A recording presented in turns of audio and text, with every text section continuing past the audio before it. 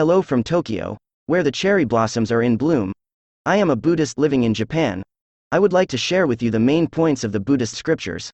This podcast contains parables and simple expressions which represent the essence of the sutras, true teachings of the Shakyamuni Buddha, the founder of Buddhism. I sincerely hope that this podcast will provide you with guidance in your encountering of the awakened person in daily life and provides you with fresh answers to your life situations. Now, let's listen to The Way of Practical Attainment. We listen for ways to enlighten ourselves.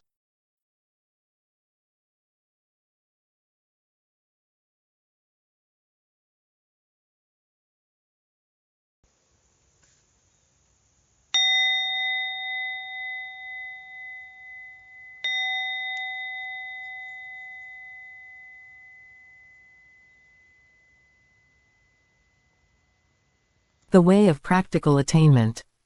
1. Search for truth. In the search for truth there are certain questions that are unimportant.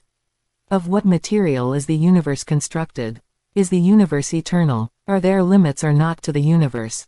In what way is this human society put together? What is the ideal form of organization for human society? If a man were to postpone his searching and practicing for enlightenment until such questions were solved, he would die before he found the path. Suppose a man were pierced by a poisoned arrow, and his relatives and friends got together to call a surgeon to have the arrow pulled out and the wound treated. If the wounded man objects, saying, "Wait a little. Before you pull it out, I want to know who shot this arrow. Was it a man or a woman? Was it someone of noble birth, or was it a peasant? What was the bow made of? Was it a big bow, or a small bow, that shot the arrow? Was it made of wood or bamboo? What was the bowstring made of? Was it made of fiber, or of gut? Was the arrow made of rattan, or of reed? What feathers were used? Before you extract the arrow, I want to know all about these things."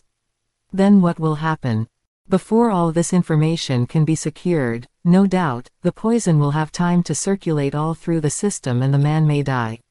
The first duty is to remove the arrow, and prevent its poison from spreading. When a fire of passion is endangering the world, the composition of the universe matters little. What is the ideal form for the human community is not so important to deal with. The question of whether the universe has limits or is eternal can wait until some way is found to extinguish the fires of birth, old age, sickness and death. In the presence of misery, sorrow, suffering and agony, one should first search for a way to solve these problems and devote oneself to the practice of that way. The Buddha's teaching contains what is important to know and not what is unimportant. That is, it teaches people that they must learn what they should learn, remove what they should remove, train for what they should become enlightened about. Therefore, people should first discern what is the most important, what problem should be solved first and what is the most pressing issue for them.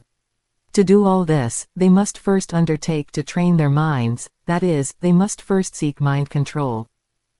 Suppose a man goes to the forest to get some of the pith that grows in the center of a tree and returns with a burden of branches and leaves, thinking that he has secured what he went after. Would he not be foolish, if he is satisfied with the bark, wood for the pith which he was after? But that is what many people are doing. A person seeks a path that will lead him away from birth, old age, sickness and death, or from misery, sorrow, suffering and agony, and yet, he follows the path a little way, notices some little advance, and immediately becomes proud and conceited and domineering. He is like the man who sought pith and went away satisfied with a burden of branches and leaves. Another man, becoming satisfied with the progress he has made by a little effort, relaxes his effort and becomes proud and conceited. He is carrying away only a load of branches instead of the pith he was seeking.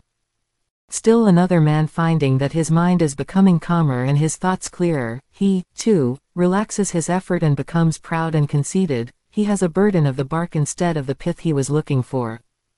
Then again, another man becomes proud and conceited because he notices that he has gained a measure of intuitive insight. He has a load of the woody fiber of the tree instead of the pith. All of these seekers, who become easily satisfied by their insufficient effort and become proud and overbearing, relax their efforts and easily fall into idleness. All these people will inevitably face suffering again. Those who seek the true path to enlightenment must not expect any offer of respect, honor or devotion. And further, they must not aim with a slight effort, at a trifling advance in calmness or knowledge or insight. First of all, one should get clearly in mind the basic and essential nature of this world of life and death.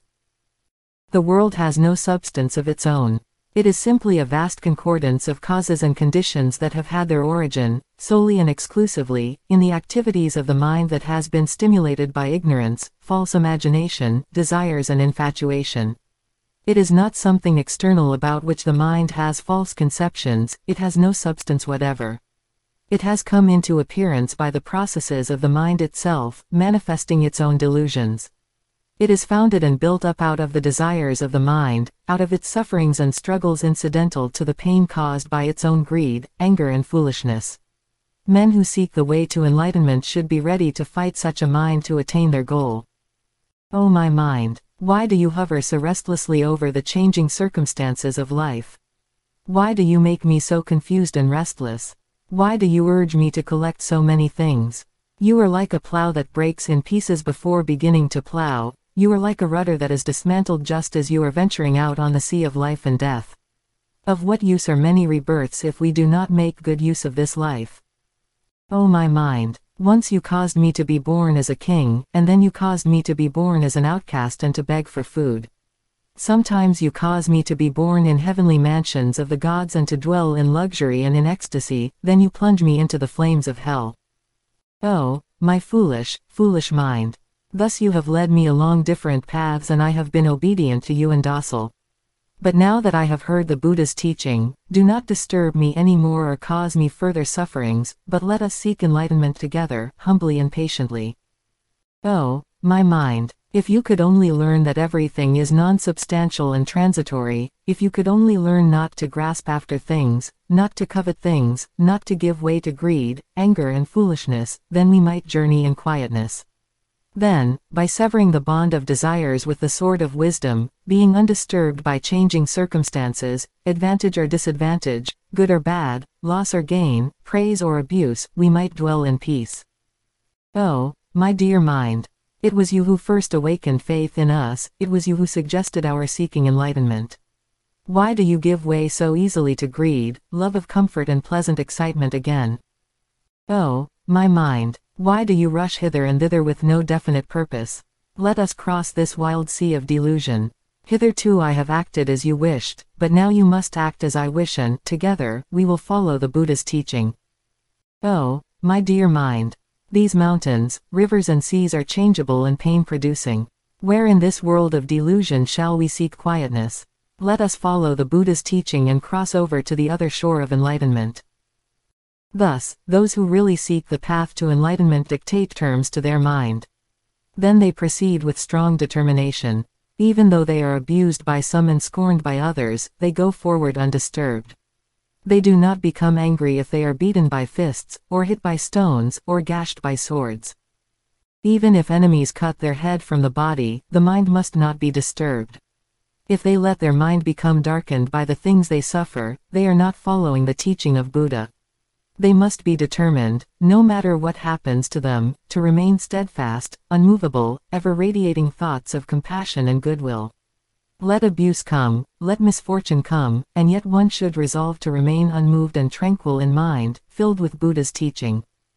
For the sake of attaining enlightenment, one should try to accomplish the impossible and one should endure the unendurable. One must give what he has to the last of it. If he is told that to gain enlightenment he must limit his food to a single grain of rice a day, he will eat only that. If the path to enlightenment leads him through fire, he will go forward. But one must not do these things for any ulterior purpose. One should do them because it is the wise thing, the right thing, to do. One should do them out of a spirit of compassion, as a mother does things for her little child, for her sick child, with no thought of her own strength or comfort. Once there was a king who loved his people and his country and ruled them with wisdom and kindness and, because of it his country was prosperous and peaceful. He was always seeking for greater wisdom and enlightenment, he even offered rewards to anyone who could lead him to worthy teachings. His devotion and wisdom finally came to the attention of the gods, but they determined to test him. A god in disguise as a demon appeared before the gates of the king's palace and asked to be brought before the king as he had a holy teaching for him. The king, who was pleased to hear the message, courteously received him and asked for instruction. The demon took on a dreadful form and demanded food, saying that he could not teach until he had the food he liked. Choice food was offered the demon, but he insisted that he must have warm human flesh and blood. The crown prince gave his body and the queen also gave her body, but still demon was unsatisfied and so demanded the body of the king. The king expressed his willingness to give his body, but asked that he might first hear the teaching before he would offer his body. The god uttered the following wise teaching: misery rises from lust and fear rises from lust. Those who remove lust have no misery or fear. Suddenly the god resumed his true form and the prince and the queen also reappeared in their original bodies. Once there was a person who sought the true path in the Himalayas. He cared nothing for all the treasures of the earth or even for all the delights of heaven, but he sought the teaching that would remove all mental delusions. The gods were impressed by the man's earnestness and sincerity and decided to test his mind. So one of the gods disguised himself as a demon and appeared in the Himalayas, singing, "Everything changes, everything appears and disappears." The seeker heard this song, which pleased him very much. He was as delighted as if he had found a spring of cool water for this thirst, or as if a slave had been unexpectedly set free. He said to himself, "At last I have found the true teaching that I have sought for so long." He followed the voice and at last came upon the frightful demon. With an uneasy mind he approached the demon and said, "Was it you who sang the holy song that I have just heard? If it was you, please sing more of it." The demon replied, "Yes, it was my song, but I cannot sing more of it until I have had something to eat. I am starving." The man begged him very earnestly to sing more of it, saying, "It has a sacred meaning to me and I have sought its teaching for a long time. I have only heard a part of it, please let me hear more."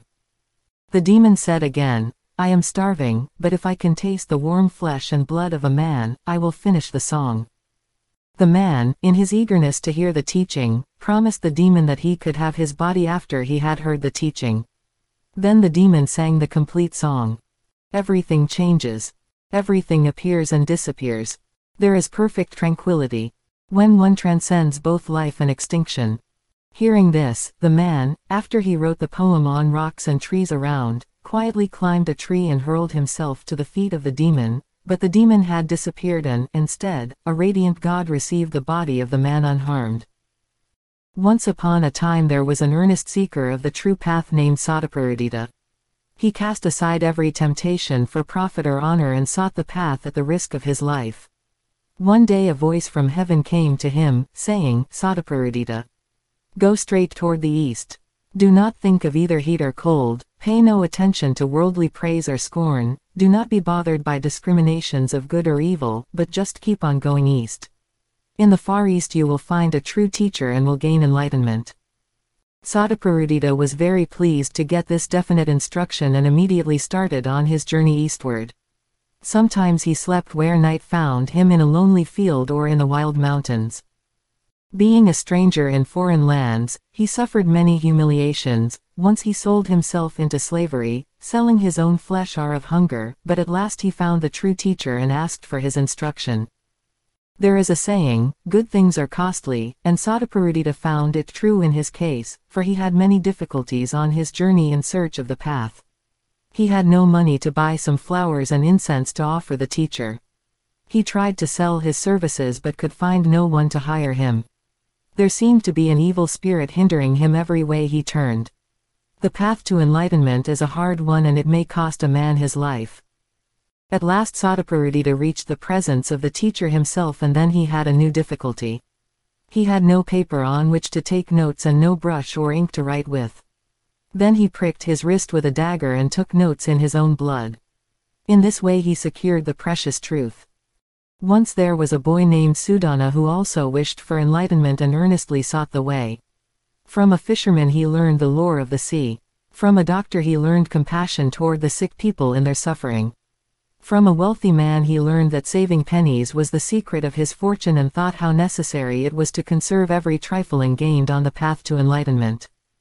From a meditating monk he learned that the pure and peaceful mind had a miraculous power to purify and tranquilize other minds. Once he met a woman of exceptional personality and was impressed by her benevolent spirit, and from her he learned a lesson that charity was the fruit of wisdom.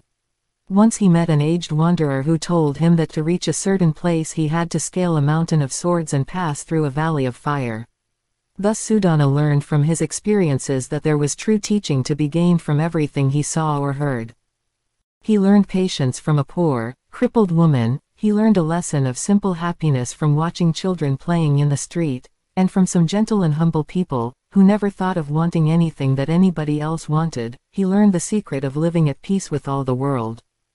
He learned a lesson of harmony from watching the blending of the elements of incense, and a lesson of thanksgiving from the arrangement of flowers.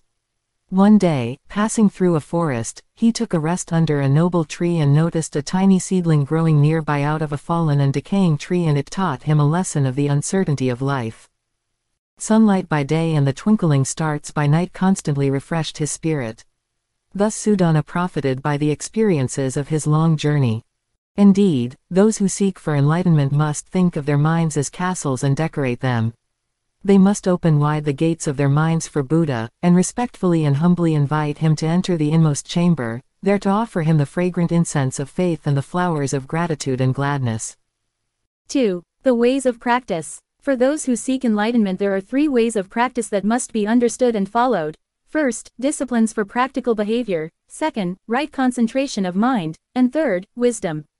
What are disciplines? Everyone, whether he is a common man or a way seeker, should follow the precepts for good behavior. He should control both his mind and body, and guard the gates of his 5 senses. He should be afraid of even a trifling evil and, from moment to moment, should endeavor to practice only good deeds. What is meant by the concentration of mind? It means to get quickly away from greedy and evil desires as they arise and to hold the mind pure and tranquil. What is wisdom? It is the ability to perfectly understand and to patiently accept the fourfold noble truth, to know the fact of suffering and its nature, to know the source of suffering, to know what constitutes the end of suffering, and to know the noble path that leads to the end of suffering. Those who earnestly follow these 3 ways of practice may rightly be called the disciples of Buddha. Suppose a donkey, that has no nice shape, no voice and no horns like those of the cow, was following a herd of cows and proclaiming, "Look, I am also a cow." Would anyone believe him? It is just as foolish when a man does not follow the 3 ways of practice but boasts that he is a way seeker or disciple of Buddha. Before a farmer gathers a harvest in the fall, he must first plow the ground, sow the seed, irrigate, and remove the weeds as they come up in the springtime. Likewise, the seeker of enlightenment must follow the 3 ways of practice. A farmer cannot expect to see the buds today, to see the plants tomorrow, and to gather the harvest the day after. So a man who seeks enlightenment cannot expect to remove worldly desires today, to remove attachments and evil desires tomorrow, and to get enlightenment the day after. Just as plants receive the patient care of the farmer after the seed has been sown and during the changes of climate and during the growth from plant to fruit, so the seeker of enlightenment must patiently and perseveringly cultivate the soil of enlightenment by following the 3 ways of practice. It is difficult to advance along the path that leads to enlightenment so long as one is covetous of comforts and luxuries and his mind disturbed by the desires of the senses. There is a wide difference between the enjoyment of life and the enjoyment of the true path. As already explained, the mind is the source of all things. If the mind enjoys worldly affairs, illusions and suffering will inevitably follow, but if the mind enjoys the true path, happiness, contentment and enlightenment will just as surely follow. Therefore, those who are seeking enlightenment should keep their minds pure, and patiently keep and practice the 3 ways. If they keep the precepts they will naturally obtain concentration of mind, and if they obtain concentration of the mind it will be just as natural for them to grasp wisdom, and wisdom will lead them to enlightenment. Indeed, these 3 ways, keeping the precepts, practicing concentration of mind and always acting wisely, are the true path to enlightenment. By not following them, people have for a long time accumulated mental delusions. They must not argue with worldly people, but must patiently meditate in their inner world of a pure mind in order to attain enlightenment. If the 3 ways of practice are analyzed, they will reveal the Eightfold Noble Path, the 4 viewpoints to be considered, the 4 right procedures, the 5 faculties of power to be employed, and the perfection of 6 practices. The Noble Eightfold Path refers to right view, right thought, right speech, right behavior, right livelihood, right effort, right mindfulness, and right concentration. Right view means to thoroughly understand the fourfold truth, to believe in the law of cause and effect and not to be deceived by appearances and desires. Right thought means the resolution not to cherish desires, not to be greedy, not to be angry, and not to do any harmful deed.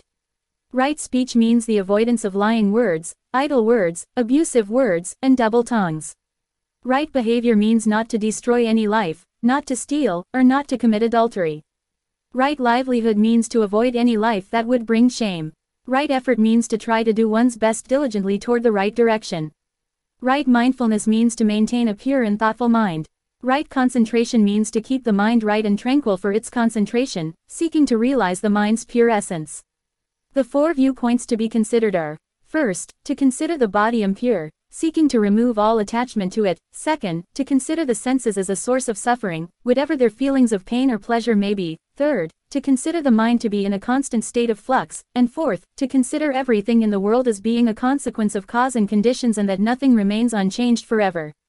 The 4 right procedures are: first, to prevent any evil from starting; second, to remove any evil as soon as it starts; third, to induce the doing of good deeds; and fourth, to encourage the growth and continuance of good deeds that have already started.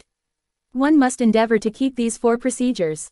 The 5 faculties of power are: first, the faith to believe; second, the will to make the endeavor; third, the faculty of alertness; fourth, the ability to concentrate one's mind; and fifth, the ability to maintain clear wisdom.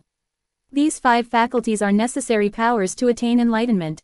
The perfection of 6 practices for reaching the other shore of enlightenment are: the path of offering, the path of keeping precepts, the path of endurance, the path of endeavor, the path of concentration of mind, and the path of wisdom.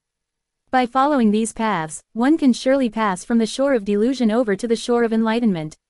The practice of offering gets rid of selfishness. The practice of precepts keeps one thoughtful of the rights and comforts of others. The practice of endurance helps one to control a fearful or angry mind. The practice of endeavor helps one to be diligent and faithful. The practice of concentration helps one to control a wandering and futile mind, and the practice of wisdom changes a dark and confused mind into a clear and penetrating insight. Offering and keeping precepts make the foundation necessary to build a great castle on. Endurance and endeavor are the walls of the castle that protect it against enemies from outside. Concentration and wisdom are the personal armor that protects one against the assaults of life and death. If one gives away a gift only when convenient, or because it is easier to give than not to give, it is an offering, of course, but it is not a true offering. A true offering comes from a sympathetic heart before any request is made, and a true offering is the one that gives not occasionally but constantly. Neither is it a true offering if after the act there are feelings of regret or of self-praise. A true offering is one that is given with pleasure, forgetting oneself as the giver, the one who receives it and the gift itself. True offering springs spontaneously from one's pure compassionate heart with no thought of any return, wishing to enter into a life of enlightenment together. There are 7 kinds of offerings which can be practiced by even those who are not wealthy. The first is the physical offering. This is to offer service by one's labor. The highest type of this offering is to offer one's own life as is shown in the following story. The second is the spiritual offering. This is to offer a compassionate heart to others. The third is the offering of eyes. This is to offer a warm glance to others which will give them tranquility. The fourth is the offering of countenance. This is to offer a soft countenance with smile to others. The fifth is the oral offering. This is to offer kind and warm words to others. The sixth is the seat offering. This is to offer one's seat to others. The seventh is the offering of shelter. This is to let others spend the night at one's home. These kinds of offering can be practiced by anyone in everyday life. Once there was a prince named Sattva. One day he and his 2 elder brothers went to a forest to play. There they saw a famished tigress which was evidently tempted to devour her own 7 cubs to satisfy her hunger.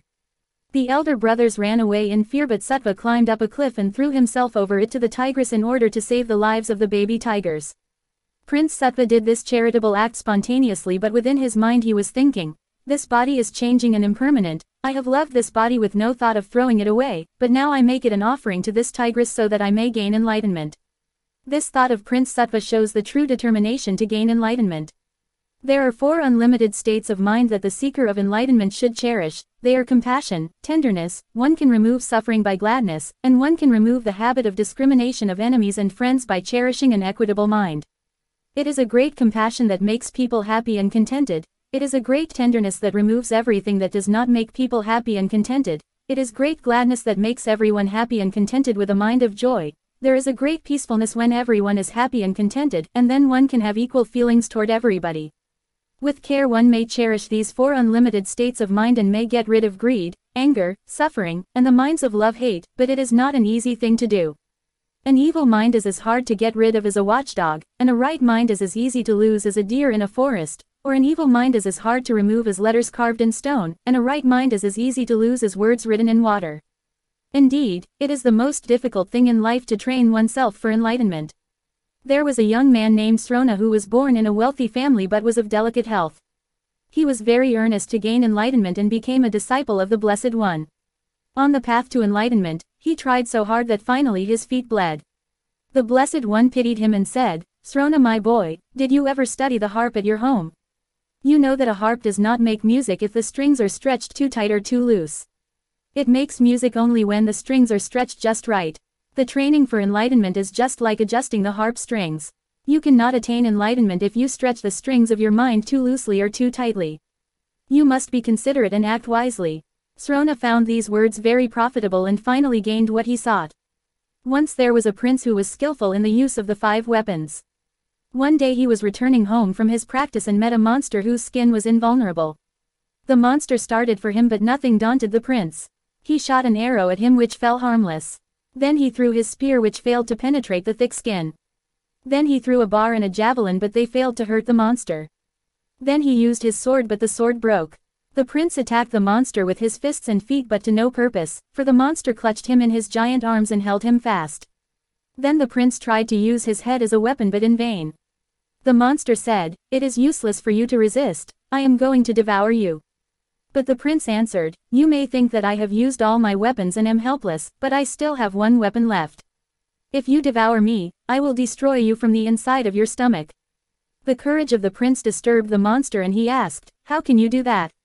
The prince replied, "By the power of the truth."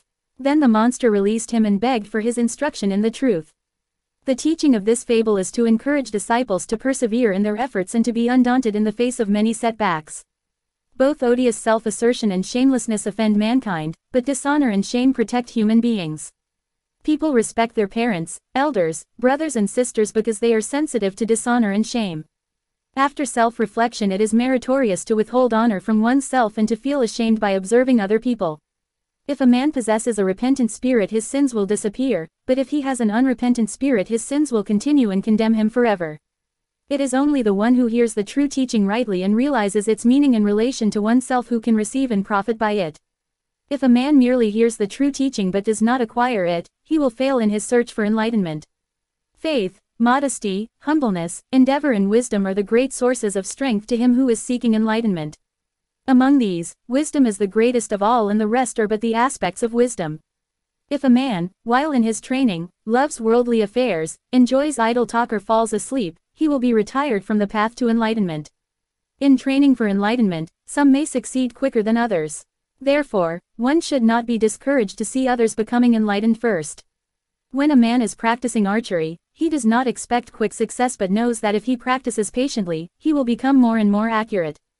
A river begins as a brook but grows even larger until it flows into the great ocean. Like these examples, if a man trains with patience and perseverance, he will surely gain enlightenment. As already explained, if one keeps his eyes open, he will see the teaching everywhere, and so his opportunities for enlightenment are endless. Once there was a man who was burning incense. He noticed that the fragrance was neither coming nor going, it neither appeared nor disappeared. This trifle incident led him to gain enlightenment. Once there was a man who got a thorn stuck in his foot. He felt the sharp pain and a thought came to him, that pain was only a reaction of the mind. From this incident a deeper thought followed that the mind may get out of hand if one fails to control it, or it may become pure if one succeeds. From these thoughts, a little later, enlightenment came to him. There was another man who was very avaricious. One day he was thinking of his greedy mind when he realized that greedy thoughts were but shavings and kindlings that wisdom could burn and consume. That was the beginning of his enlightenment. There is an old saying, "Keep your mind level." If the mind is level, the whole world will be level. Consider these words. Realize that all the distinctions of the world are caused by the discriminating views of the mind. There is a path to enlightenment in those very words. Indeed, the ways to enlightenment are unlimited. 3. The way of faith. Those who take refuge in the 3 treasures, the Buddha, the Dharma and the Sangha, are called the disciples of Buddha. The disciples of Buddha observe the four parts of mind control, the precepts, faith, offering and wisdom. The disciples of Buddha practice the 5 precepts: not to kill, not to steal, not to commit adultery, not to lie, and not to take intoxicants of any kind. The disciples of Buddha have faith in the Buddha's perfect wisdom. They try to keep away from greediness and selfishness and to practice offering. They understand the law of cause and effect, keeping in mind the transiency of life and conform to the norm or wisdom. A tree leaning toward the east will naturally fall eastward, and so those who listen to the Buddha's teaching and maintain faith in it will surely be born in the Buddha's pure land. It has rightly been said that those who believe in the 3 treasures of the Buddha, the Dharma and the Sangha, are called the disciples of Buddha. The Buddha is the one who attained perfect enlightenment and used his attainment to emancipate and bless all mankind. The Dharma is the truth, the spirit of enlightenment, and the teaching that explains it.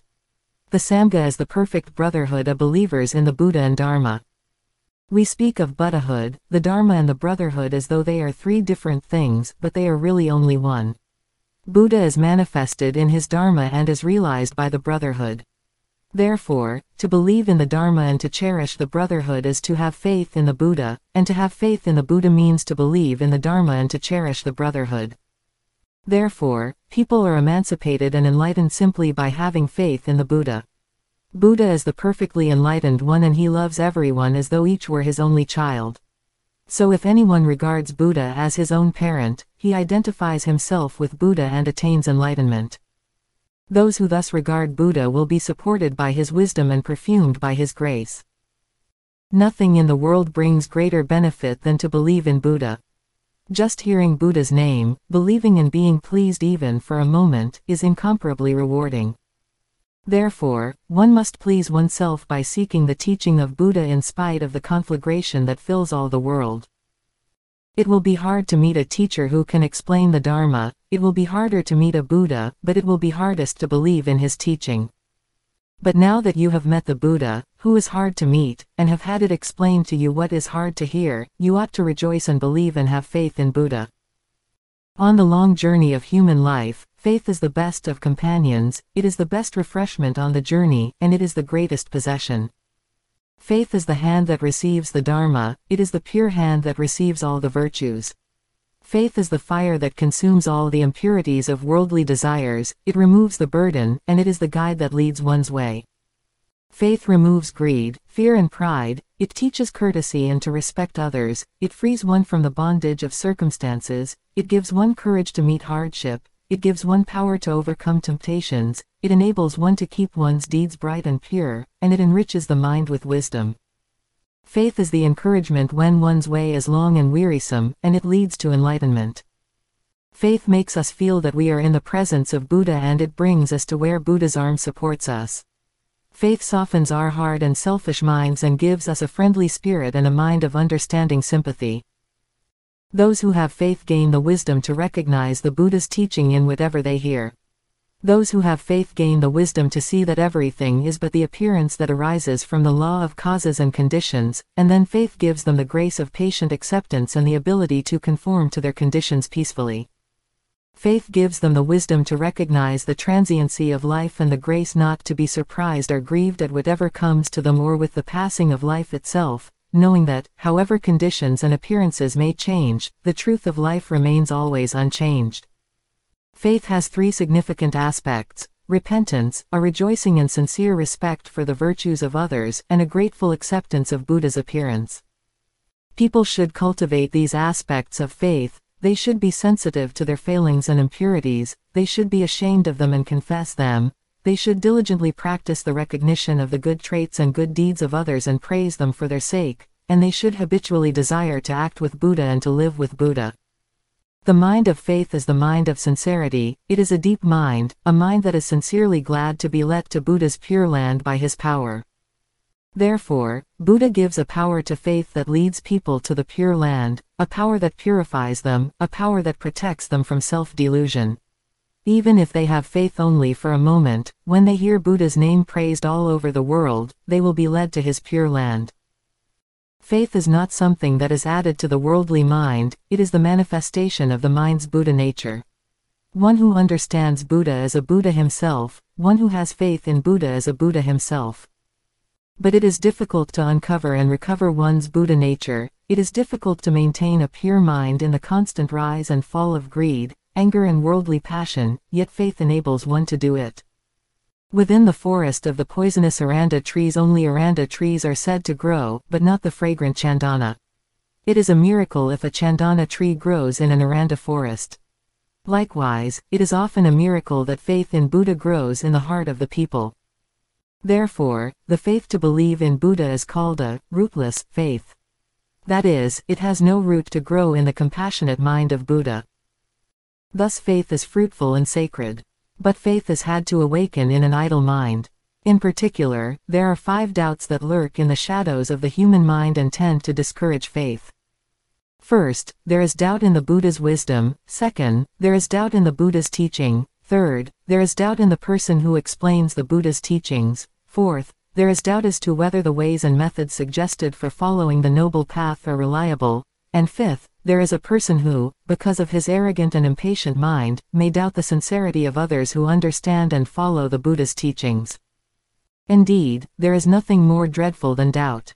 Doubt separates people. It is a poison that disintegrates friendships and breaks up pleasant relations. It is a thorn that irritates and hurts, it is a sword that kills. The beginnings of faith were long ago planted by the compassion of Buddha. When one has faith, one should realize this fact and be very grateful to Buddha for his goodness. One should never forget that it is not because of one's own compassion that one has awakened faith, but because of the Buddha's compassion which long ago threw its pure light of faith into human minds and dispelled the darkness of their ignorance. He who enjoys the present faith has entered into their heritage.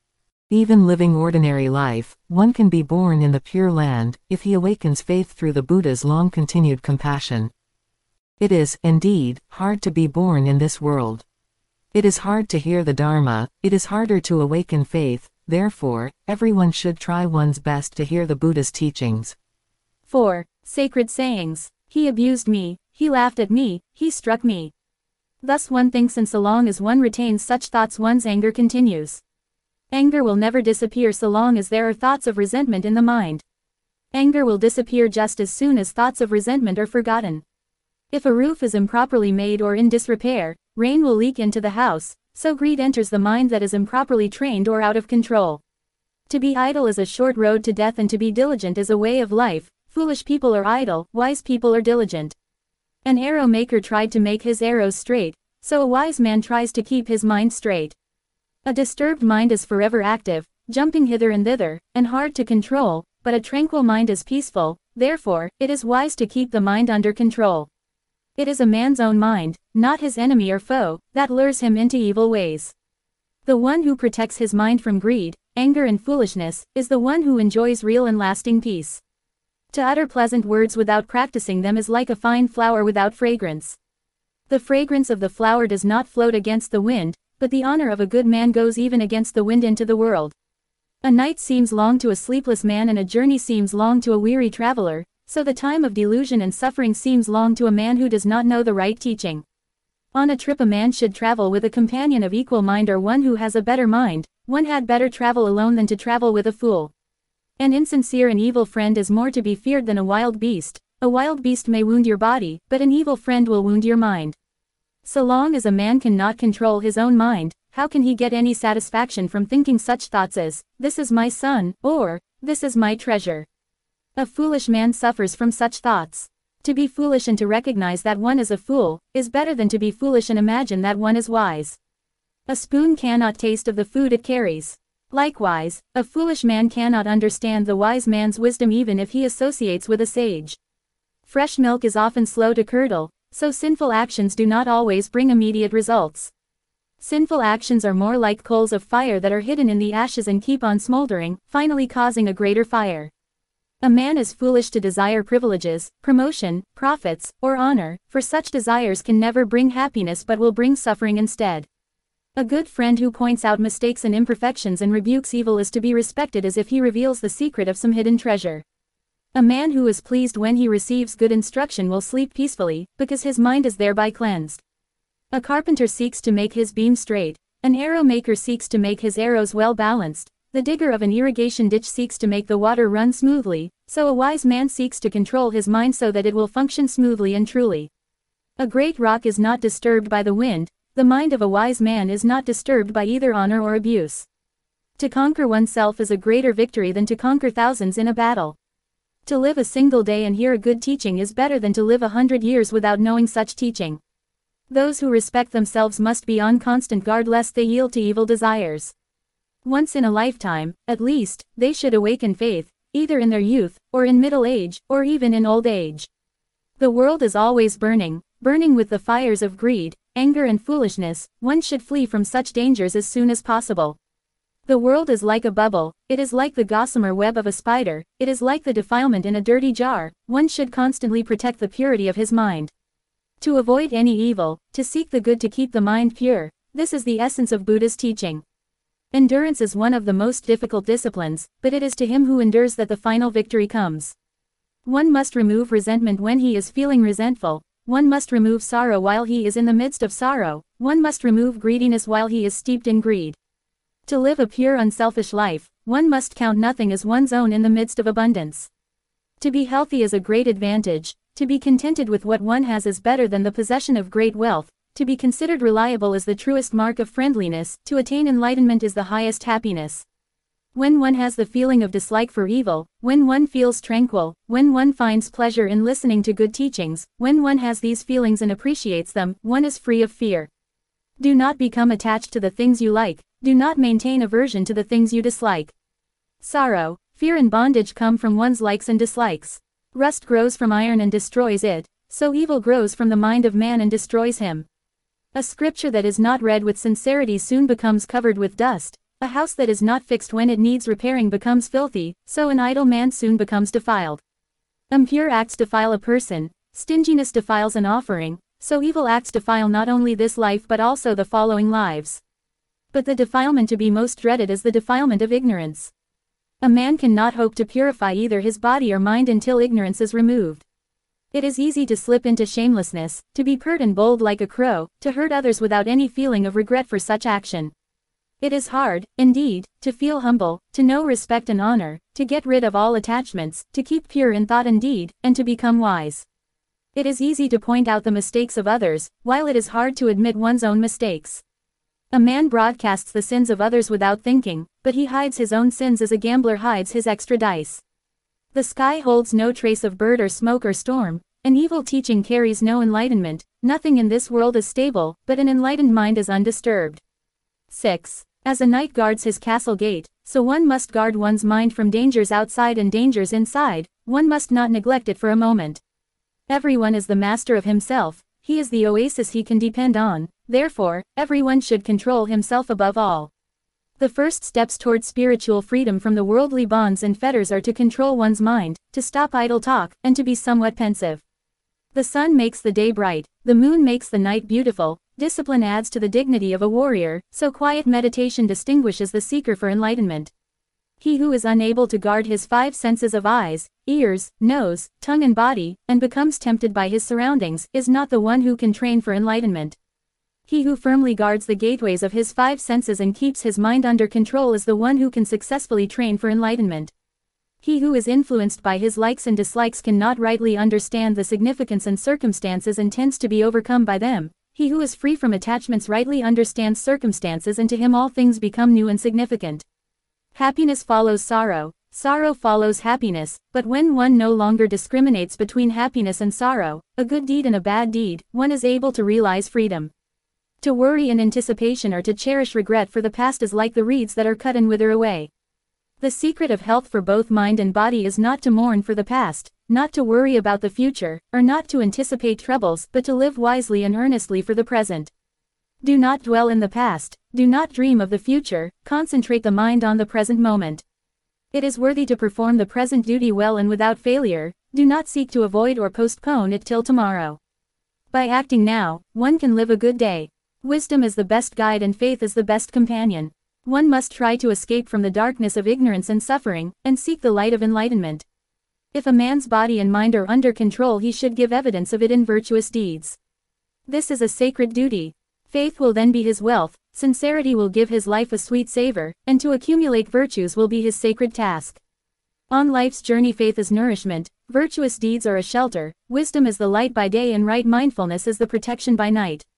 If a man lives a pure life, nothing can destroy him. If he has conquered greed, nothing can limit his freedom. One should forget oneself for the sake of one's family, one should forget one's family for the sake of one's village, one should forget one's village for the sake of the nation, and one should forget everything for the sake of enlightenment. Everything is changeable, everything appears and disappears, there is no blissful peace until one passes beyond the agony of life and death.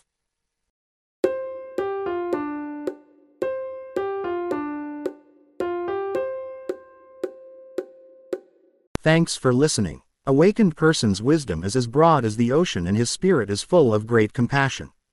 There is a significant pledge called the Three Treasures that is recited by Buddhists all over the world. I take refuge in the Buddha. I take refuge in the Dharma. I take refuge in the Sangha. Buddha. Awakened person. Shakyamuni is the historical figure of Buddha, however the heart of Buddha has been provided to us as the truth today. This inner heart is recalled by the Buddha statue, which is the embodiment of the teachings of Buddha. Dharma. The wisdom that Shakyamuni has awakened. The Dharma means the teaching that the Buddha taught. Its contents can be heard as your inner truth, which is recalled by the written teachings described in the Sutras. Sangha. Those who strive to awaken to wisdom. The Sangha originally meant a group of disciples which assembled around Shakyamuni. This is the group of those who possess a beautiful heart and practice the truth based on the Dharma that Buddha taught.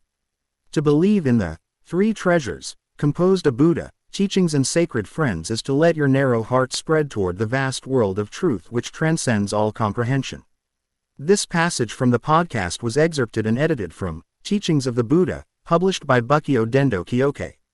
The name means Buddhist Missionary Association in Japanese, and has an office in Mita, Minato-ku, Tokyo. They own the copyright of this English translation of Buddhist scriptures. You will have access to Buddhist scriptures translated into languages from around the world. In the next issue, we will listen from Buddha about the brotherhood. Goodbye. See you soon.